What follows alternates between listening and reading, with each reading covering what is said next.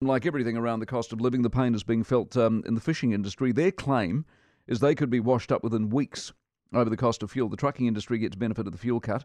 So should fisheries, is the question. Craig Boote's the Managing Director of Westfleet Seafoods and is with us. Craig, morning to you. Good morning, Michael. So just to explain it to the rest of us, you don't get the same cut that the government announced for the other bulk users in agriculture and all that sort of stuff. You pay still the old retail price, is that right?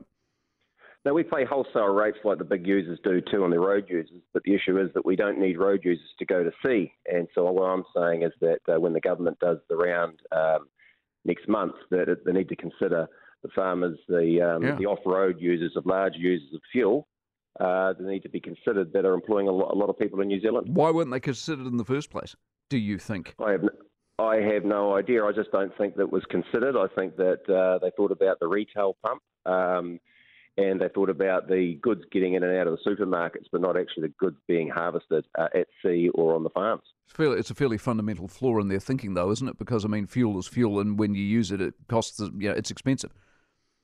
I think we've become a little bit used to some of these fiscal decisions, Mike, and it doesn't come as any surprise the fishing industry. We're all absolutely dumbfounded when we watched the release a couple of months ago, or 6-7 weeks ago, and we're all a little bit flawed. And, I heard you say before the fishing industry is in trouble. I think we're all prime ministries are in a certain amount of trouble at the moment. And, I don't want to moan about it. I'm not saying it's the government's fault where the fuel prices are, but what I'm saying is that we just need an even playing ground so we can get through these tough times. I don't think many would disagree with you. But here's your problem, and primary industry all the same. So, I mean, we're getting good money. I mean, $3 billion for beef last month for the first time ever.